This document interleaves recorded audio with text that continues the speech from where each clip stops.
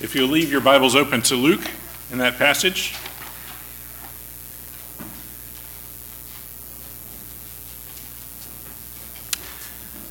There are many words that Christ delivered, many lessons that he gave, that the people who heard it, that the audience at the time couldn't understand it.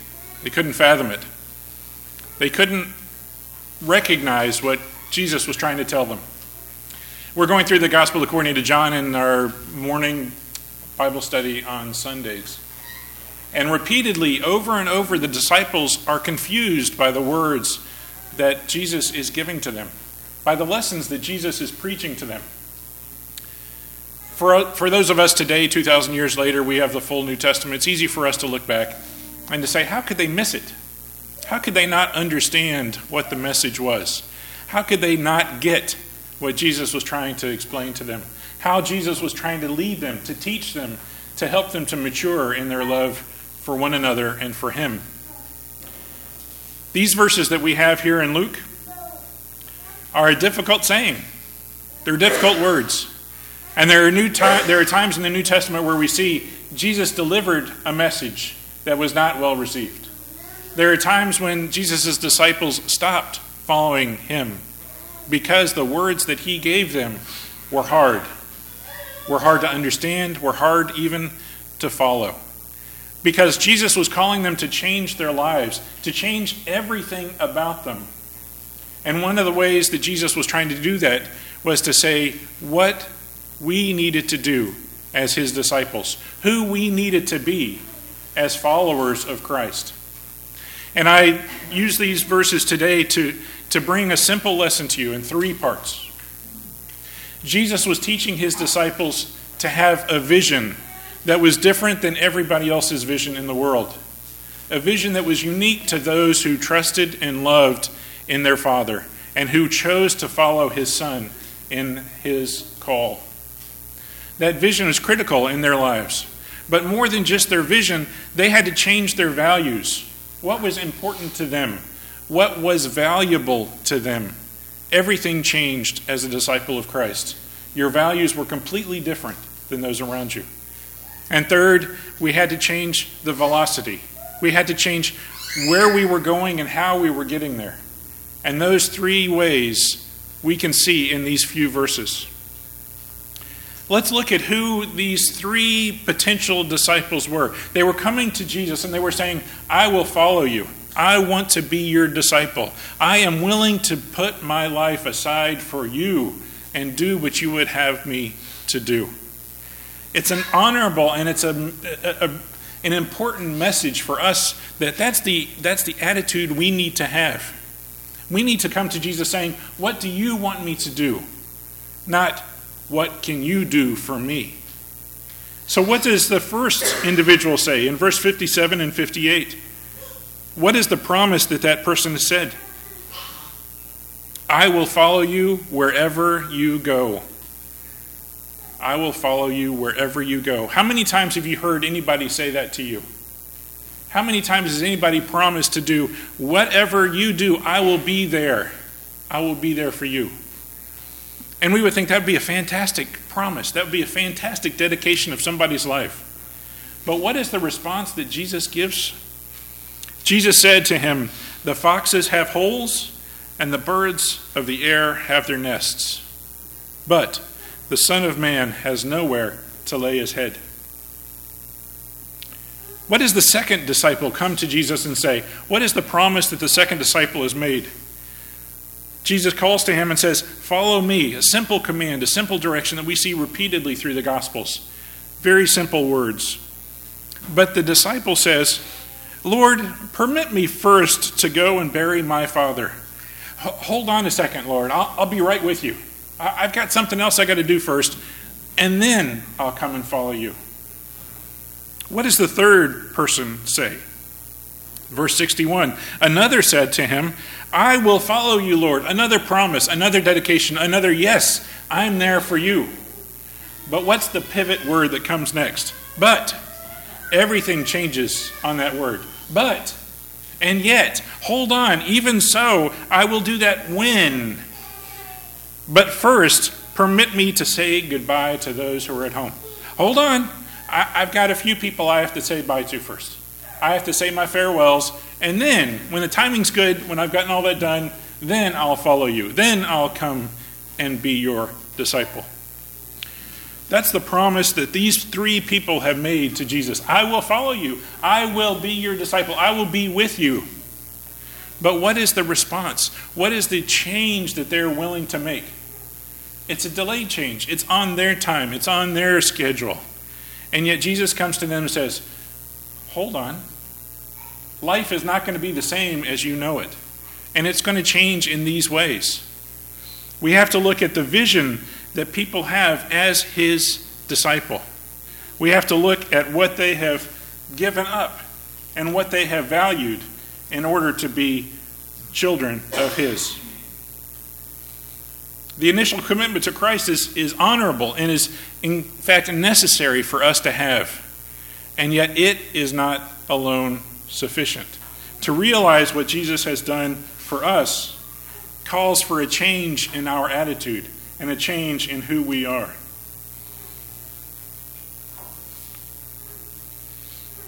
We see in verse 57 that the initial commitment to Christ and the promise that Christ in verse 58 says, but realize this, that the vision that you have is not for one of comfort. It's not for one of care, but you're giving up those comforts. You're giving up that comfort that the world has promised to give you. I do not have, even as the Son of Man, as God's Son, do not have a place to lay my head. You're giving up everything. You're giving up your house. You're giving up your home. You're giving up the comforts of this world. That's what we need to give up for Christ. We see that the vision that we have is one of following Christ regardless of the cost, because it is valuable for us. It is the only way that we can respond to the call that he has given to us. But what are the values that we have? The seemingly important tasks that betray a proper value. The answers that we have to the questions, where is our heart? What do we value in this life? What are we willing to spend our time, our effort, our money, our resources to do, to have, to be in this world? Jesus is calling us to question our values. And in fact, even as simple as the foundation upon which we decide what is valuable. The story that we're so familiar with of the foundations of the sand and the rock, Matthew chapter 7, verses 24 through 29. Let's take a quick look at that. It's important to realize that even though we think we know the stories, even the stories that we learn as children, we need to come at them with a fresh eye, with a fresh understanding.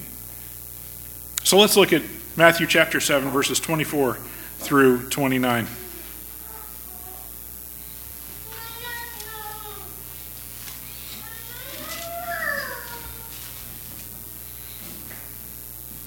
Therefore, everyone who hears the words of mine and acts on them may be compared to a wise man who built his house on the rock. And the rain fell, and the floods came, and the winds blew and slammed against that house. And yet it did not fall, for it had been founded on the rock.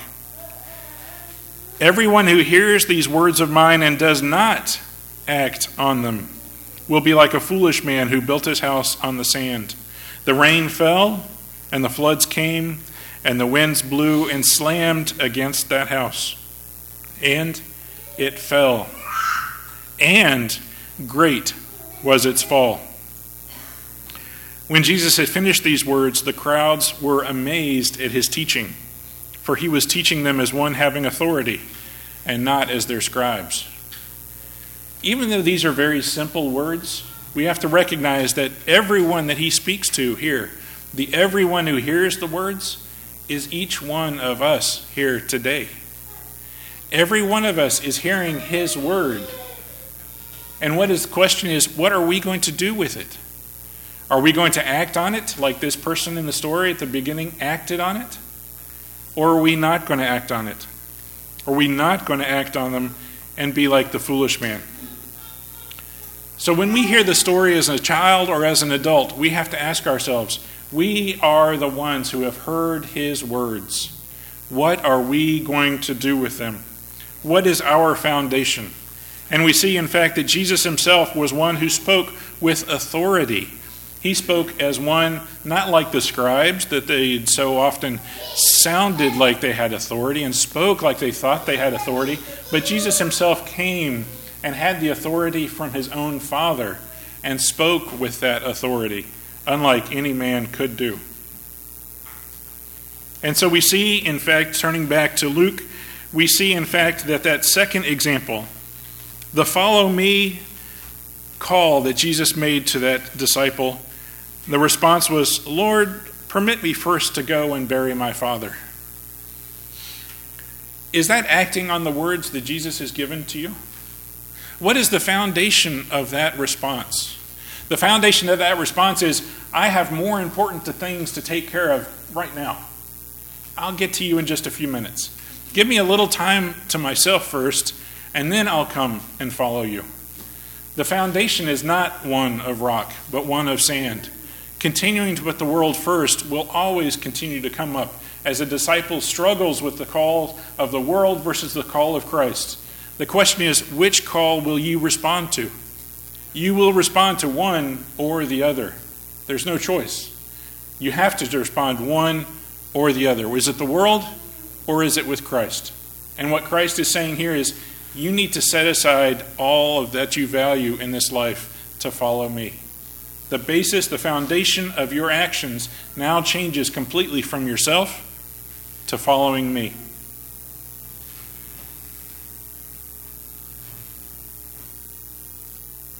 When we look at our life, at our personal life, for those of us who have put on Christ in baptism, we answered the call that Jesus made to us.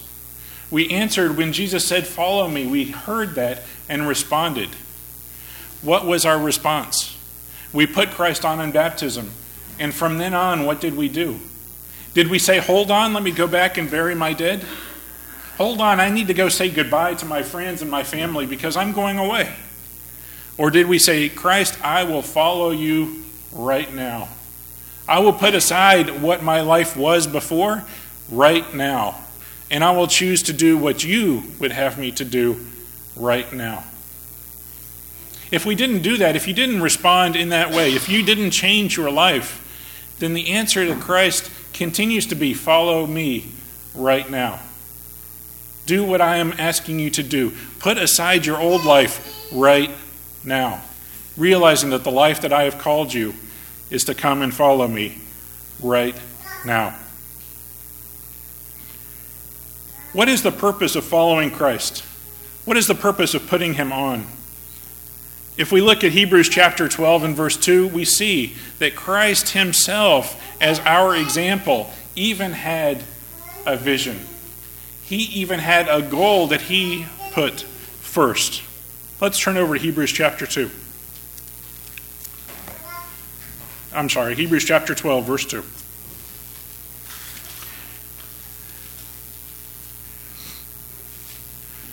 We are called to fix our eyes on Christ. Now, Christ is our example. He is all that we should be and all that we should do, and our life should be guided by his example. And it says here in verse 2 that Jesus was the author and perfecter of faith, who for the joy set before him endured the cross, despising the shame, and has sat down at the right hand of the throne of God.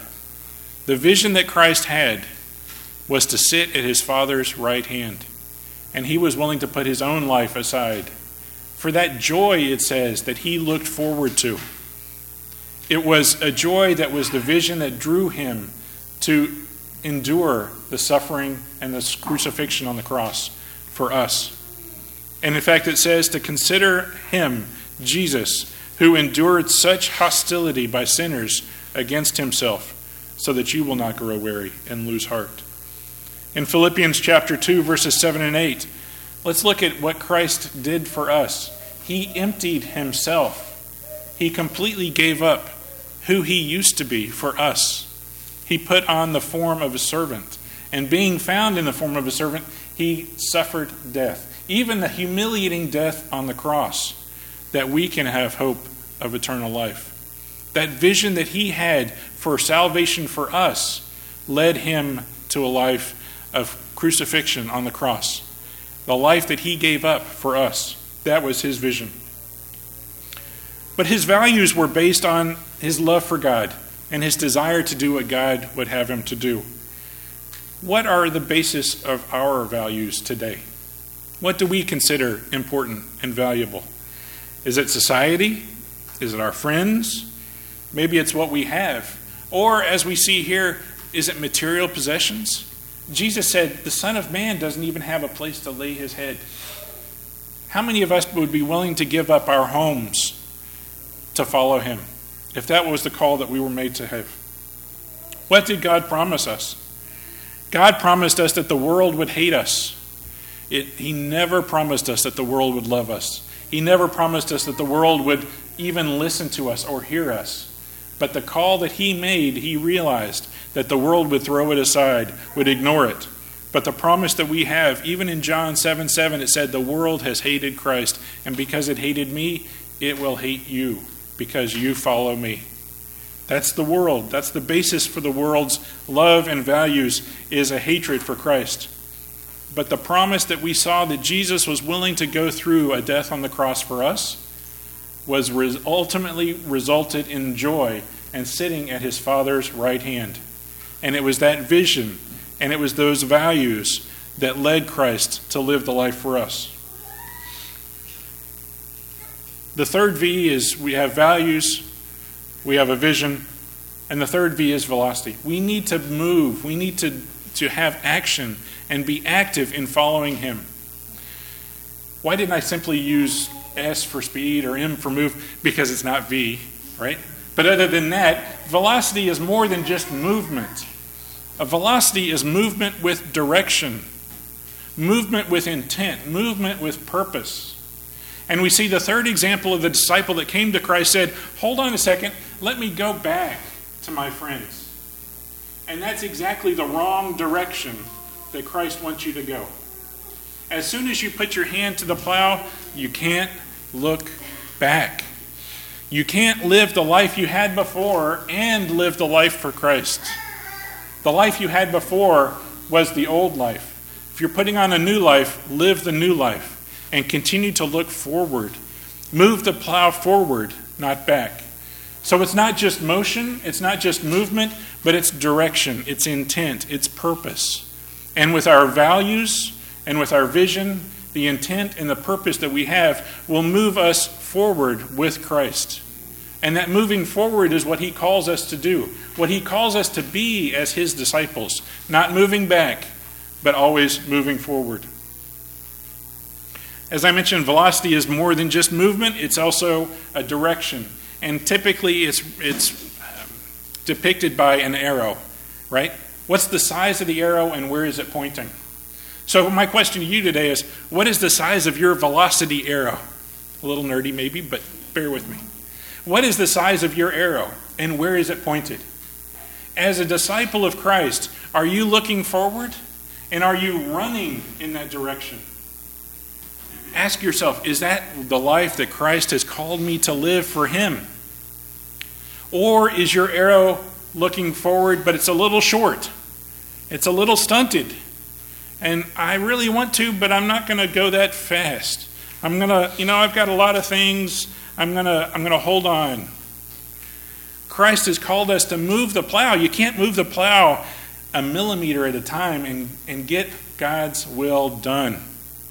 Let's move forward together with a big arrow in the right direction. Let's enlarge our arrow. Let's make it velocity in the right direction for Christ. Let's move our lives toward him eagerly and vibrantly, looking forward to the life that Christ has promised us, just as the life that he looked forward to after his death. He was willing to go through the death on the cross for us, for that joy that he looked forward to. And it's that same joy that we have to look forward to as well, that's been promised to us when we get there. But there's time between now and then where we will have difficulty. The world will hate us. It will persecute us. It will put all kinds of stumbling blocks. Satan is looking for any way that he can to slow our progress, to change the direction of our arrow. He's always looking for opportunities to shrink the arrow and to point it in the wrong direction, to point it back to the world, to make us think the world is okay, it's all right, it's fine. Satan's message to you is, it's all right, just go back. Jesus' message to you is, don't look back. Always move forward. So the question is, where is your arrow pointed? And where are you moving? What's the basis for your beliefs? What's your values? And what is your ultimate vision? Is it the same vision that Jesus had? Is it the vision for the life in the hereafter? Are your values based on the word that he has given to us as his message, as his direction? Is that the foundation of the rock that you're basing your life on? And where are you pointed? There's so many ways that we can point our arrow in the right direction. We have an opportunity for giving, both of our time. At prayer day, for example, yesterday was an awesome opportunity. It's a great time to come together and to focus on the needs of others, which is exactly what Jesus would have us to do. Always remembering others in our prayer for them and taking time out of our lives to do that. Encouraging our brother or sister. We have many in our congregation that are weak, that are struggling either for financial, for emotional, for spiritual, for physical illness. There are many that need encouragement. Pick up the phone, make a phone call, send a letter or a note. Just encourage our brothers and sisters together in ways that we can as a family. Consider teaching a class.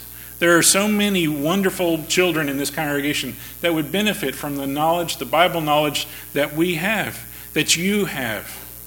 Consider teaching them and encouraging the young ones in this congregation to grow up and to recognize the love that they get. Jesus had given his life for them. Let's think about things that we can do, old things that we might have valued.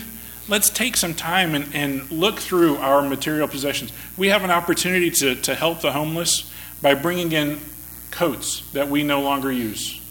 Or bringing in a new coat. We can buy a new coat and bring it in and donate it.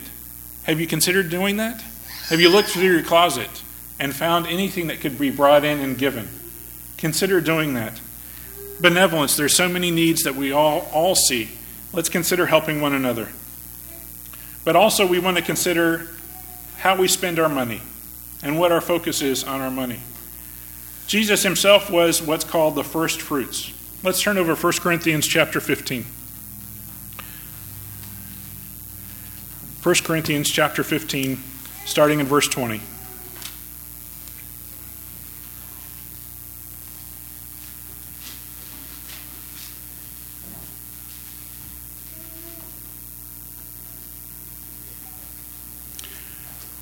It says, "By now Christ has been raised from the dead, the first fruits of those who were asleep. For since by a man came death, by a man also came the resurrection of the dead. For as in Adam all die, so in Christ will all be made alive. But each in his own order. Christ the first fruits, after that those who are Christ's at his coming." Are you Christ's? Do you belong to him? Have you given your life up for him? Are you following him? Jesus Christ himself was a first fruit. He was part of the most valuable and the initial giving of what God had. He is the only begotten Son. He is the only Son that God has, and God gave him for us. Are we willing to give our first fruits? Are we willing to give the first of everything we have to Christ and to following him? So we see, in fact, here that in 1 Corinthians, Christ was the first fruits from the dead, and we also are promised to follow and be with him and the hereafter. What is the best of us that we have? Are we giving our first fruits of time, of money, of energy, of effort? Are we dedicating our lives to be his disciples? Are we looking for those creature comforts and a place to lay our heads? Are we willing to give that up for Christ? Are we willing to say, my life is now dedicated and devoted to him, and realizing that everything that was in the hereafter, that was in the before, is now gone, is now behind us? And are we willing to put our lives forward for him? So there are difficult ways. These are easy ways that we have that we can give our time and our effort and our energies to following him, to being his disciples. We also want to recognize that there are more difficult ways. Giving the gospel to those who are around you in the world that are lost. Recognizing that they're dying. Correcting those who are in error, but doing so with love. Looking to bring them back into the fold. And confessing your sins to your brothers and your sisters. It's not easy to do, but our lives as children of Christ is not easy to do. We are not guaranteed an easy life, but we are guaranteed to be changed to the core by his love. So let's motivate one another, and let's be motivated ourselves to be there for our brothers and our sisters. There is still so much that needs to be done. And as we're looking at having deacons, we're looking to appoint deacons, let's consider, each one of us, whether we're able to serve in that capacity, how we can dedicate our energies and our focus to doing the work that needs to be done. And for those families, for those others who might know and think of somebody who can serve in that capacity, let's encourage them to do so. Encourage them to put their efforts and their focus into getting the work here done that needs to be done. I'm grateful for every one of us that are here that are able to work for his will and to be his children. Let's help one another in doing that we can fulfill our mission as his disciples, that we can help each other move forward and not look back, to remember that we have the vision that Christ had of the life in the hereafter, that we have the values that he based his life on as doing his Father's will, and the velocity that we have of moving forward, actively dedicating our lives to his service. Let's consider how we can do that more as his children in this area. For those of you who are not yet have put him on in baptism, who have not recognized the salvation that comes through his shed blood, there's an opportunity now to take advantage and to put Christ on in baptism, to recognize the gift that he has given to us, the opportunity that we have to put our old life behind us and to move ahead in a life that he has given to us. The opportunity is now, the opportunity is yours to take to put him on in baptism. If you'll make your needs known as together we stand and sing.